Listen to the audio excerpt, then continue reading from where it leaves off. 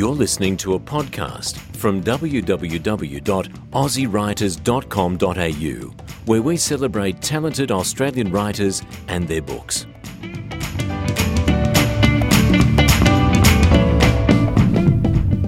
Well, here we are at the Writers in the Park Festival, which is just an extraordinary experience, and I'm really fortunate to catch up with one of Australia's most famous, prolific children's writers, Pamela Allen. Welcome. Thank you. Just in case you didn't know, Pamela has sales of over 5 million, yes, you heard it, million copies of her books.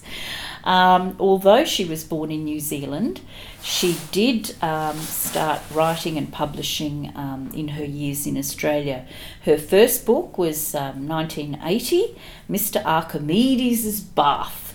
And she's written 50 books, would you believe, written and illustrated. In 1983, she had the CBC Picture Book of the Year, Who Sank the Boat? And I'm sure most of you have had that read to you, or you've read it to someone else. I certainly did, and our family certainly has that book. 1984, she had the Bertie and the Bear, and she was shortlisted for on five other occasions. She's twice won the Ethel Turner Prize in the New South Wales Premier's Literary Awards, in 1980 for Mr. Archimedes' Bath, and in 1983 for Who Sank the Boat. In 1984, she was awarded the International Board on Books for Young People. She had in 2001, she won the Galen Gordon Award, which was from the New Zealand Book Council. She returned to Auckland actually in 1998, is that right? Yeah. Yes. 1998. And in 2004, she won the Margaret Mayhew Medal, which is New Zealand's top children's literary award. In 2005, she was part of the New Year's Honours when she was appointed as a member of the New Zealand Order of Merit for services to children's literature, not surprising, and 8 of her books have been performed on stage by Patch Theatre Company, which Pamela tells me does a great job, and they've been shown all over Australia, but certainly at the Sydney Opera House. So Pamela, wow, welcome. You are really an author of some merit, I have to say. Please tell me, I'm curious about your childhood, whether you were writing and drawing as a child. Did you have that sort of school experience where it was already in you? Well, when I was a child, I could draw, and I was always drawing, but I didn't give any thought to writing anything. Right. When I finished secondary school, I went to art school, Auckland, which was Elam Yes. School of Art. Right. So I spent 4 years in an academic drawing environment. Yes. And I can draw. I was going to say I can draw. We can see that. So that was what I was able to do. Mm. But I didn't ever give it any thought of writing until I came to Sydney with my family. That was my husband and 2 children. Mm-hmm. One was about 9 and the other was about 6. And I wanted a job. The children were school children. Yes. And prior to that, I'd been very involved with them as preschool children. But anyway, I was looking for a job and I didn't want to go and sell cakes in the cake shop. I had been a school teacher, but that was all too consuming for me. Mm. Many authors were teachers at one stage. Well, children's authors in particular. Mm. Well, this is a long time ago as far as this generation's concerned. Yes. Anyway, I had been a school teacher for a couple of years. Primary school? No, as an art teacher. Oh, right. But anyway, I found it too consuming. In other words, being a teacher of any kind is a big drain, a big commitment. Very stressful, isn't Big it? thing, yeah. So I wanted to do something that was me. And so what I said to myself is, what can you do? And I could draw. So I went around the publishing houses in Sydney looking to illustrate some of their material. Oh. No one took me on. No, I had made myself a portfolio. So It's hard to break in that way, isn't it? Well, it was a much better climate than it is today for children's books, Yes. because there were very few children's books being published in Australia, and virtually none in New Zealand. Wow. I mean, I think you might have been able to point your finger at 3, but it wasn't. What was happening was that books from England were coming into the Australian New Zealand market, and because they were big print runs, they were able to reduce the price, or not reduce the price, but made them cheaper to produce. Yes. And if you came up with something and wanted it to be published here, you didn't necessarily anticipate a print run to cover the costs. So it would be a more expensive book, and therefore it wouldn't compete. So it wasn't happening. And this Different environment. Yeah. you don't. I mean, I was going to say you don't remember, but lots of people I listening to me probably won't remember. Anyway, what was I saying? Oh, we were talking about your first book. So you went to all the publishers, Yes, and you didn't get in there. So what happened next? Well, I happened to visit Collins, the publishing house, which it was just Collins then, and Anne Ingram was the editor, and she sat me down and talked to me for about an hour, and she showed me basic things about a child's picture book, the size of the books. First of all, you need to know the size, because you don't want to do a drawing or an illustration that doesn't fit. Yes. Because the size of the books is an economical size for folding the paper. And the number of pages for and the print number run, of it's pages, 32 pages, yes, isn't it? That's an economical size for Yes. folding the sheet of paper. And you don't draw down the spine of the book. Is it called? No, not gutter of the book. Yes. Because that you don't mess up your drawing by having a folding stomach. You know what I mean? Yes, it's all practicalities. Yeah. Well, isn't she it? showed me all of that, and then she said to me, "Why don't you write your own story and illustrate it?" So I thought, well. So I walked home across. I was living in Milson's Point. I walked home across the Harbour Bridge, and I said, "Pamela, you're an author." I love it. And that began your career. Yes, well then I set about thinking what an author was, for me, that is. And I had some rules for myself. I didn't think I could write. So I thought, well, what's good writing and what's bad writing? And this is just Mr. Ordinary out there. That's me, Mrs. Ordinary. Yes. And I thought, well, I always considered bad writing that had far too many words and more words than were necessary. That was my criteria of what bad writing was. So I made a decision to write with as few words as necessary to communicate the idea. And then I had the tool of being able to draw, right? So I knew I could draw things to communicate. And I didn't need to say in words what I'd already communicated in the pictures. Yes, right? That's very important, isn't So it? it's because that's the benefit that you get from doing both of them. So off I went. And my first book was Mr. Archimedes' Bath. I sent it in to Anne Ingram, and within 2 weeks of her receiving it, she rang me up and said, "We're going to publish it." That's wonderful, So isn't it? not everybody has that experience, but No, I did. Very And then it was published, and I won an award. And as I was saying, there were very few books being published in New Zealand, not in New Zealand, in Australia. At that time, there was The Man from Snowy River and all those books that came into that category, which were Patterson, what's his first name? Banjo Patterson. Banjo yes, Patterson yes. stuff, and people were illustrating them. The twins, I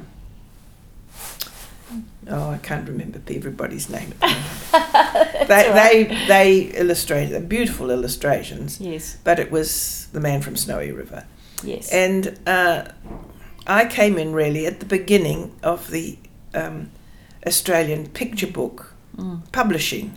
So do you consider yourself to be very fortunate in that way? I do consider myself. Nowadays, people ask me things about publishing.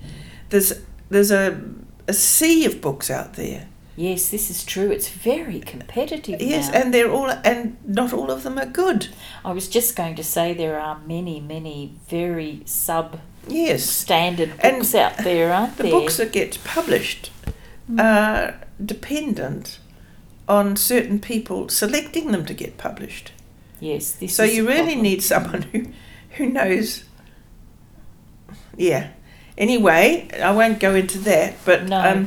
I was we very are lucky. a prize-driven culture, and I find this not just in children's books, but in all books. If you've won a few prizes, then certainly in adult novels, your path is clear. Once you've won a few prizes, it opens doors, doesn't it? Did you Well- find that, or Well, it certainly did in those. In those way days, back in yeah. 19.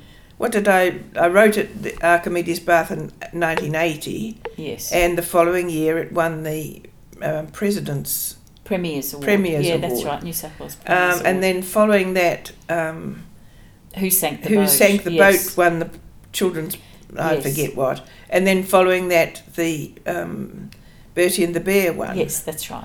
Yes. So really, I was.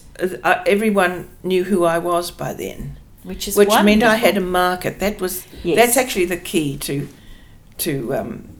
being known. being and- being invited to do another book. Well, I think, of course, we can't discount the fact that you had a lot of talent because Yeah. if you're not going to get to audiences if your books are not good. It's as simple as Yeah. that. Well, my rules.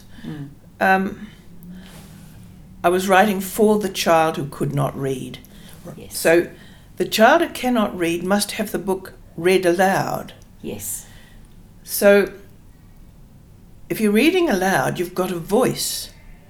And you've got a voice that can be as soft and sweet and charming as you want it to be, or as loud and nasty, or as funny, Yes. So, Captivating the children's well, interest. I've always Yeah. thought of the voice as being,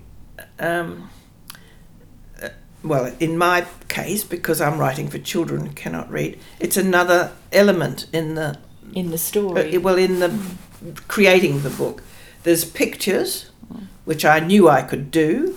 There's the voice, which I grew to know about. I mean, I didn't start off being aware of it, but I grew to know about it. And there was words, which I'd honed in my head down to the absolute necessary part. That's where I started. Once I got some acclaim, I started to enjoy words, and I was letting myself have a little play with them every now and again. Yes. But I grew into that from an austere beginning. Yes. And I also decided with the words that I would use the correct words to communicate the situation, and it was nothing to do with choosing more Baby common language. Yes, more common words. In that first book, Mr. Archimedes Bath, or was it that book? I used the word responsibility, and my 3-year-old or 2-year-old doesn't necessarily know what that means. But if it's placed in the right context, they will absorb the meaning, right? Yes, and it's not insulting the child's intelligence, which is just a wonderful thing. Well, the isn't it? child is developing. They're growing. They need to move forward, and they they don't want to be messed up with a lot of words that are not relevant. Yes. And if you choose the words accurately, you're inviting them to comprehend them, especially if they're in the right context and they're not.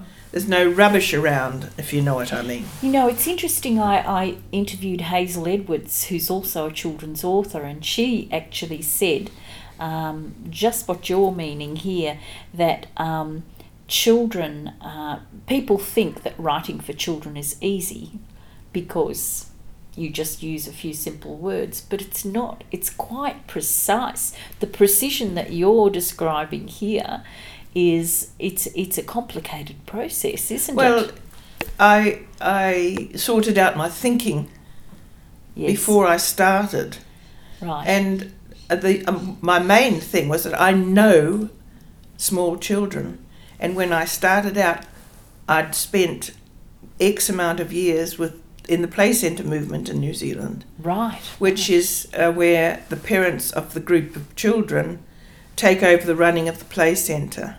And for that to be successful, there's an educational program which is all about observation, so that you don't put a round thing in a square hole, or around whatever. Yes. And you've done it through your own deduction from observing. So I had that as a background. And even the ideas behind your stories, they're quite complicated. I mean, Mr. Archimedes' bath is about displacement of water, isn't it? Well, yes, and it was what I'm doing is inviting the child to be conscious of it. Yes, but I didn't to think. Yes. There's quite a few of those where my books where I deal with it's physics, isn't it? That's the word. That's physics. That's exactly right. Yes, and that intrigued me. I mean, that's what Who Sank the Boat's about. Yes. And I ran out of physics. That's all right. That's all right. But there are other books. Well, you've written 50 books. My goodness. And I'm just looking at this one, which is just about to come out. By the time the audience is listening to this, it will have come out. And it's called The Big Fish. Tell us a bit about this story and where you got the idea. I love the cover of this book is sort of a bit like a Pied Piper leading children, except he's got a fishing rod, and it's called The Big Fish. Do tell us where you got that idea. Well, it's a very... my publisher said it was a traditional thing. Well, it is in a way. Yes. Only if I can't tell you about it without telling you about it. I see. If you know what I mean. You can't give it away. Well, it rather Is it something minimises about catching the big one? Is it anything to do with that? Oh, it's to do with catching a big fish, yes. But it's not obscure. Right. But it's a lot of enjoyment in the book itself. So if I talk about it, it doesn't make a great deal of sense to me. No. We're just enticing everybody to go and get this one. So we're just... well, it's for little ones. Yes. It's for little ones. Now, all of your books are for the early readers, as you said, 3-4-year-olds? Is that, do you think? The child who cannot read. Oh, right. And you can Which put could that be any age. Well, it could be any age. That's right. Because you can bring my books alive with the voice and the fact that you have to read it aloud. That's what I'm emphasising. If you read it silently, you've lost half of it because I play with the sounds. Yes, I could see that when you were actually presenting today and reading some of your books. I wanted to ask about translations. You've had the books translated into various other languages. Other languages have been interested in them. I wonder if one would lose in translation. Are they culture bound, or do you think you write on a more universally human theme here? Well, that's for someone else to say. I get the books in translation, but I can't read the language, so I don't know anything. Hard to tell, isn't it? Yeah, it'd be interesting. From an author's perspective, it's exciting when you get it translated into other languages and think that you're your book is going all over the world. Yeah, You know? yes. Well, in recent times, the Asian languages have taken on, made contracts for them. Yes. You know, China's taken a lot of them, and so has Korea. Oh, that's wonderful. And yeah, I Yeah. couldn't tell you because I don't keep track of that. But No. I imagining that they're in China is quite fun because a lot of people in China. Oh, yes, a lot of readers. I would like to ask you a question. I know that you're extremely talented in terms of you can draw and write, but if there are people listening who are writers or illustrators, would you think that it would be important to do the illustrations first? If there's a story, would you think that you would need the words first and then the illustrations? Or do you think an illustrator could tell a story in picture and then get the words written? What do you think? I don't know, but Which way do you do it first? Well, I always put the story first, and the story first is the idea, if you get back to the bottom ground of it, and then the words come, and then the illustration. But in my case, I actually do the words and the pictures together, because I don't start at the beginning and go like a knitting thing. Right, okay. There's not a thread from the beginning to the end. Right. I know the story. I haven't written it yet, though. I know the story. It's in your mind, yes. So I go to the most exciting picture, Oh, and right. I do That's what you would call the climax.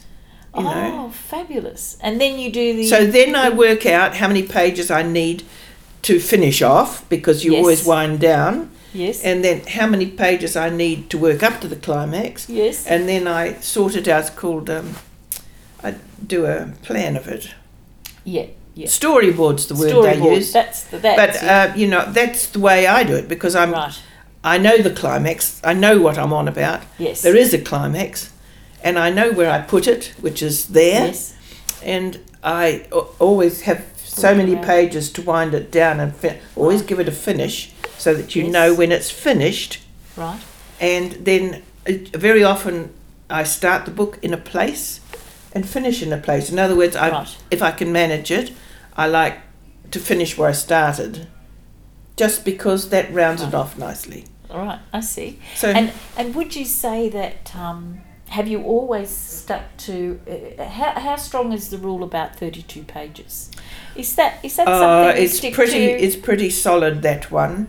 Your end papers, which are the bits at either Yes. end, you can steal a few things from that. There's a title, a subtitle, and then the first page. Yes. And when I've been really stuck to have an extra page, I've stolen one of the titles, you know, so All it right. starts a bit more. But because sometimes you have to have a little bit more, or Yes. whatever. But certainly my books are all 32 pages, or fewer pages than that. Fewer. There's some with less. Mm.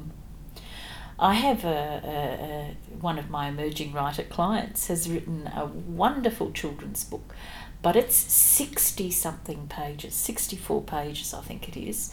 And so showing it to a few of the publishers and the librarians, they've said, oh, it's a chapter book. Well, it would be in their mind, because picture books, I'm not part of that, you know. I stick to the sizes they give me, Yes. because it's economical for the paper. That's right. And the number of pages they give me, because that's economical.